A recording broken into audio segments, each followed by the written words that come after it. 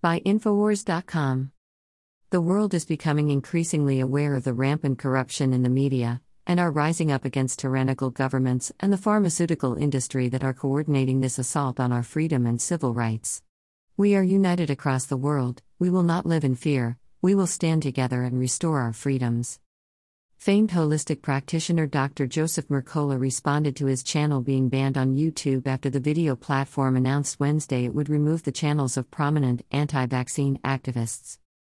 In a statement responding to the ban Wednesday, Mercola defiantly pointed out more people are waking up and standing up to the global medical tyranny, and said other independent media platforms that truly value free speech would rise up to defeat the censorship extremists. The world is becoming increasingly aware of the rampant corruption in the media, and are rising up against tyrannical governments and the pharmaceutical industry that are coordinating this assault on our freedom and civil rights, the embattled doctor wrote. Independent media platforms that defend freedom of speech and the rights of Americans to speak out against the global tyranny will defeat the censorship extremists. Dr. Mercola also highlighted how there's no accountability after it's come out that the U.S. government was behind funding gain-of-function research in Wuhan, China. Mercola was among a host of vaccine opponents who were banned Wednesday, including Robert F. Kennedy and Dr. Sherry Tenpenny. Read Mercola's full statement below. The world is becoming increasingly aware of the rampant corruption in the media, and are rising up against tyrannical governments and the pharmaceutical industry that are coordinating this assault on our freedom and civil rights.